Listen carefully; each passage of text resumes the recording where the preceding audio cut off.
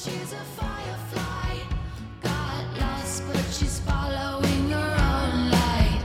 On the outside, looking through the window, city lights shine bright, but she still glows. We are all miracles and must make the most of our limited time here. Each of us have these unique gifts to contribute to the world, and it's our job to develop these gifts and give them away. That's why I created the Preschool SLP podcast. The Preschool SLP is about working smarter to create real change in ourselves and in others. Being an SLP is a mission. Let's discuss topics that matter. What are the game-changing strategies? How can we treat the whole child? How can we create the shiniest versions of ourselves and of our clients? We're here at the drawing board for a reason. You bring your own unique gifts. Together, let's create better.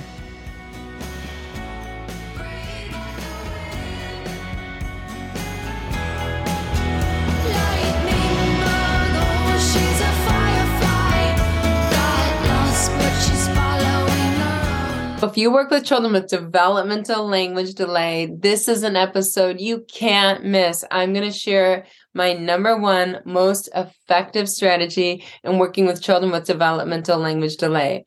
But before we begin and dive into the intervention, let's go into a little bit of background. We talked about last week the number one indicator of whether or not a child has a developmental language delay. And what you're going to see at the preschool level is a lack of complex sentences. What you're going to see at the school age level is difficulty telling narratives. So these two skills that children break down in at the preschool or school age level, the reason for that is because they require strong verbal working memory.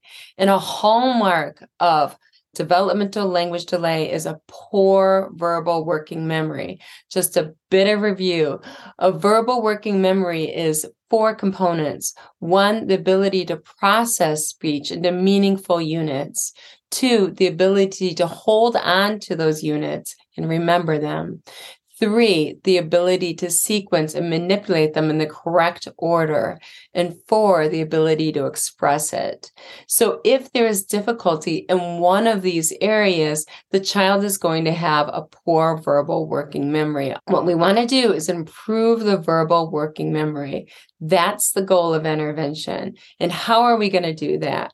We're going to improve the child's ability to tell narratives. So when I'm talking narratives today, I'm going to talk about oral narratives. This is a very difficult skill that requires a high level of verbal working memory.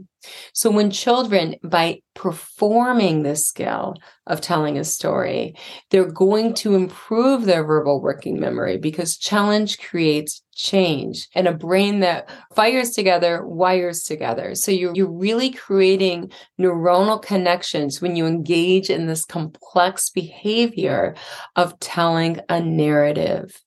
So we're going to talk about how we can help these children with developmental language delay improve their oral narrative skills, in which I share today, a little bit later, my number one most effective strategy.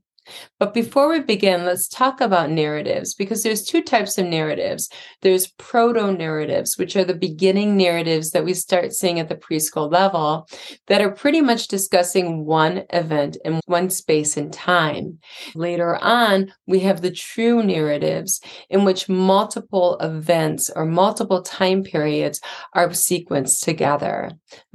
So you're going to see, first of all, these compound sentences narratives about age 3.5. And they say, I got a robot, and I got a bike, and I got a Barbie doll, and I got magnet tiles. And they're just joining all of these ideas in sort of a listing fashion. And they're bringing them together because they all share a common theme. what they received for Christmas. So you can think of this later on as a sort of informational narrative. At age 4, you're going to begin to see the complex sentences. And complex sentences is when you're adding two different ideas and you're bringing them together based on different relationships. So the complex sentence could be relational. So it could be, for instance, I'm really mad because you broke my train. It could be temporal, which could be work first, then trains, in which there's a time concept that connects the two. Another one that we could have here is we could have them be elaborative, which is the train that I got for Christmas is in my playroom. We're taking different ideas and we're bringing them together. In one case, we're doing it to show the relationship between the two ideas. In the other, it's in terms of time.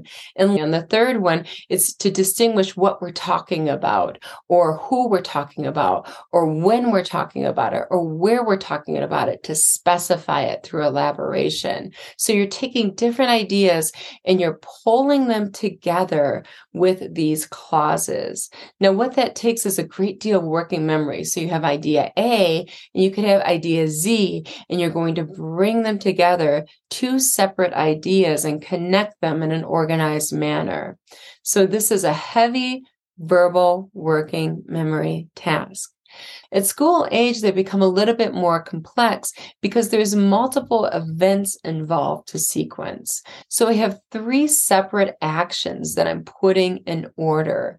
Or I can talk about an event and what was the antecedent to the event, and what was the behavior that resulted from the event, and what was the consequence. Or I could go into the story grammar and I could have all of the elements of the story and add more and more elements as the child becomes more and more advanced. And what happens as children get older is that cycle repeats over and over again, in which there's more stories that layer on one after the next. That is going to be a higher level narrative in which you have multiple events that are sequenced together in an organized manner with sufficient detail, with word choice, with grammatical and syntactical accuracy. So what we're getting to is something that's very challenging. So if you know me, and if you listen to this podcast, you know that I'm not only a therapist, I'm also a researcher. And what we found not only in our research of speech sound disorders, but also in our research of language, is that the higher you aim in terms of narratives, the higher the gains. So what do I mean by that? I mean that when children speak in longer and more complex paragraphs, what you're going to find is you're going to find better outcomes in terms of the language gains than if you have the child speaking in a simple sentence or a complex sentence. What I'm saying is challenge creates change. The higher you aim in language, just like speech, the higher the gains. So keeping that in mind, you might be saying, that sounds really great in theory, but how do you take a child who's speaking at the 1 or 2 word utterance and bring them to the paragraph level?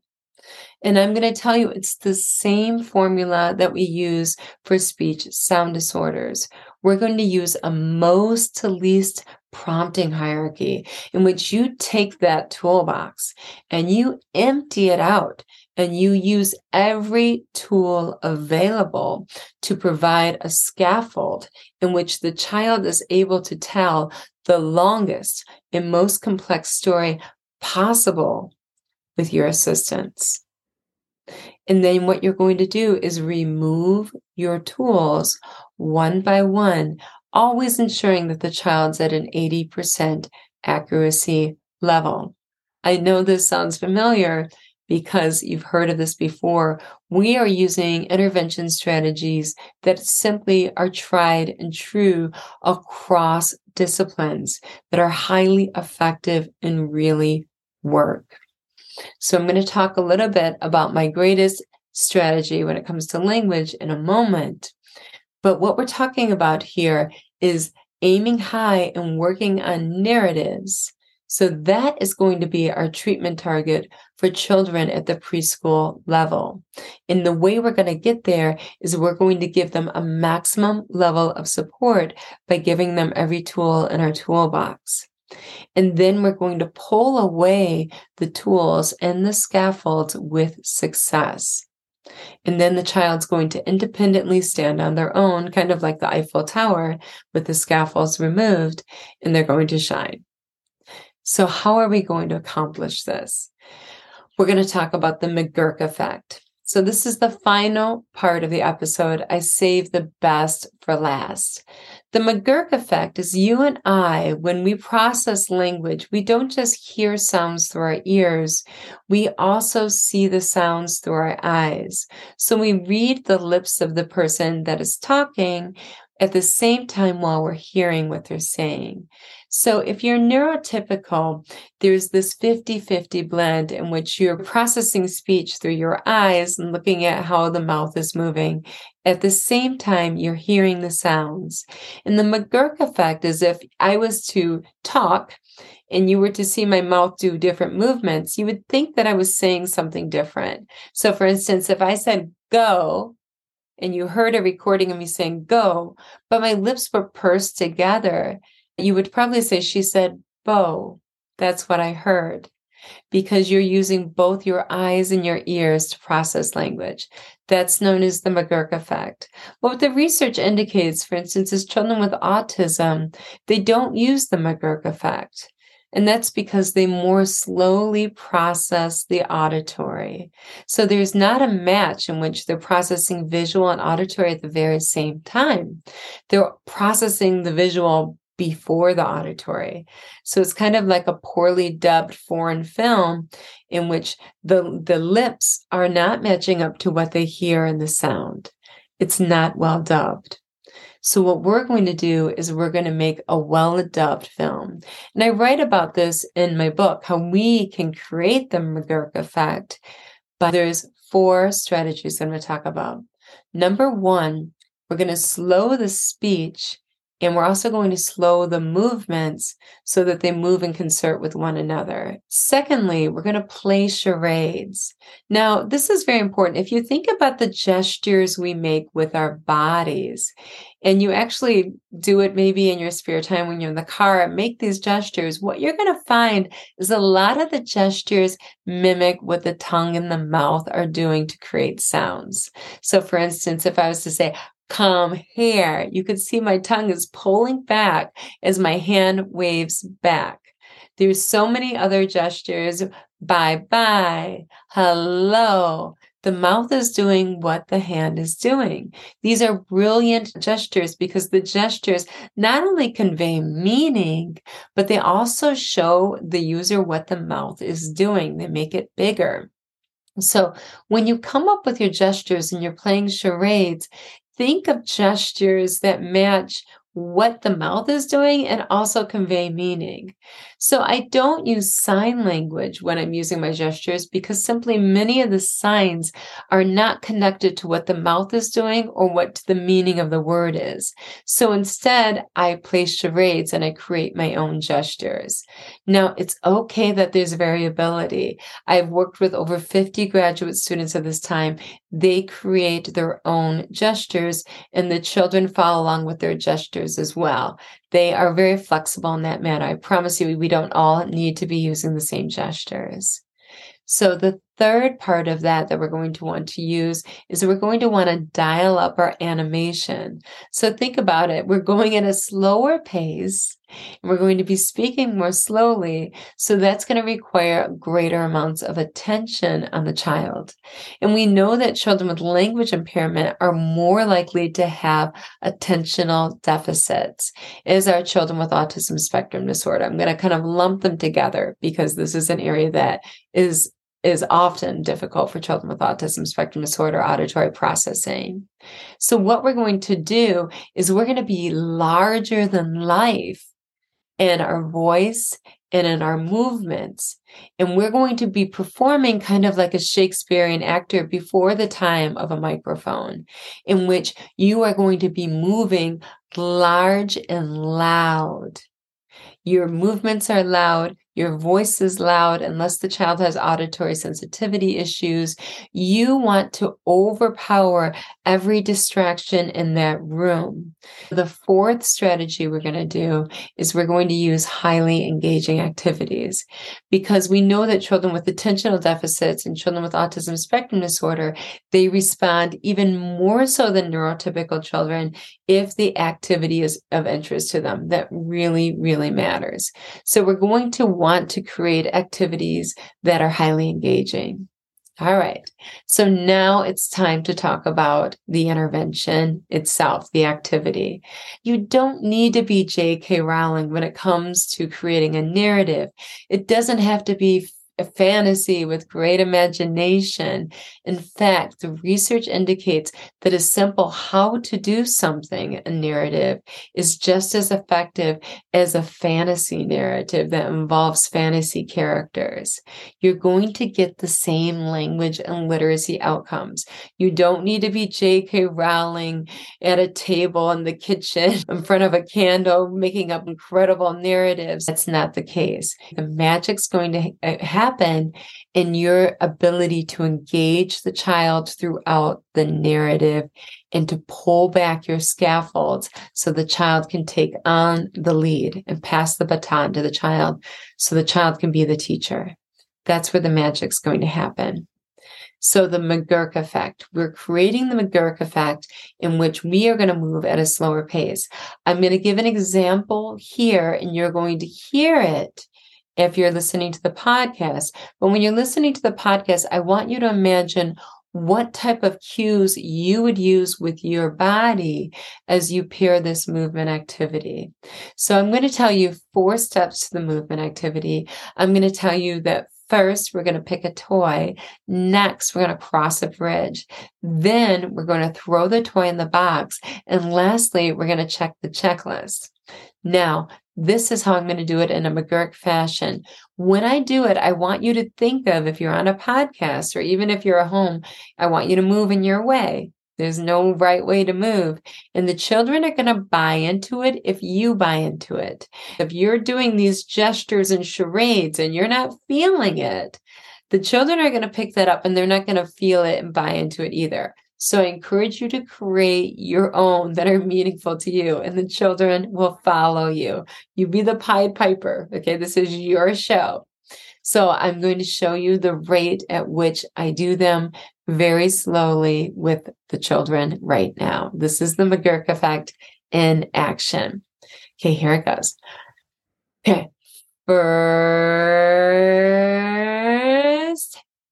pick a toy. Next,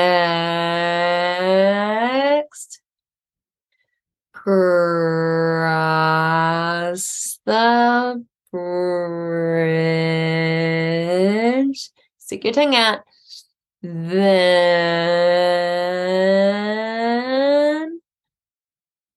throw it in the box. And lastly, check the checklist,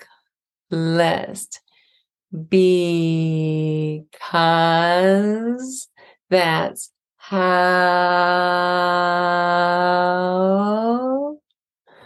we play the game. So you saw how slowly I did that. And I hope you were thinking in your mind, how would I use these charades and cues when I'm working with the child? And these are very important. I've created the McGurk effect because the auditory is matching the visual. I'm giving them the gift that neurotypical children have that improves comprehension. What's really magical about this is the next step is I'm going to stop talking whenever possible. So it would just look like me doing the gestures and no longer speaking. And then the child is doing the talking. When that transfer occurs in which the therapist is no longer talking and the child is, that's the magical moment in which the child develops an internal locus of control, in which the child knows my efforts matter. I take the lead. I am the teacher now. This is, I think, the most important goal for every single child on my caseload.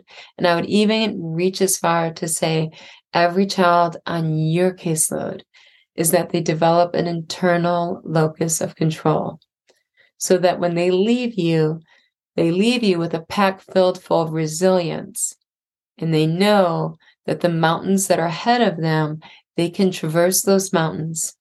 And that's because their efforts, not their environment, not their neurology, not any other person, determines whether or not they'll be successful.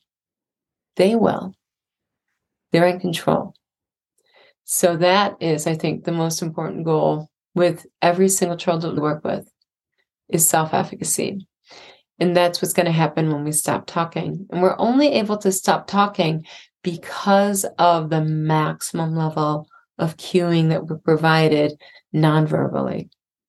That is my most effective strategy for improving narratives. So in closing, if you want to join me and make the world a better place by changing one child's life at a time, the focus needs to be on self-efficacy in every single thing that you do. And I'm really proud to say that in my book, Speech Sound Disorders, that's the name of the game, is that the child takes the lead as the teacher, and that we fill that backpack for the children we work with full of resilience so that they can climb the multiple mountains that lie ahead of them the years to come. So check out my book for your Christmas present if you don't have it yet. You are going to love it. It has over 100 digital clips of actual therapy, and it's full of downloads that you can use in therapy tomorrow. Also, if you have not checked out the Sparkle in School membership, you are going to love it. It is so good. It's all about developing self-efficacy in the activities. They're extremely educationally rich. And the second part of the year, which we're getting into, is really focused on building oral narratives. So if oral narratives, and you have a lot of children with developmental language delay on your caseload, you're really going to want to jump in about right now. So thank you so much for joining me today. And I want you to roll up your sleeves and make the world a better place, one child at a time. You are always first.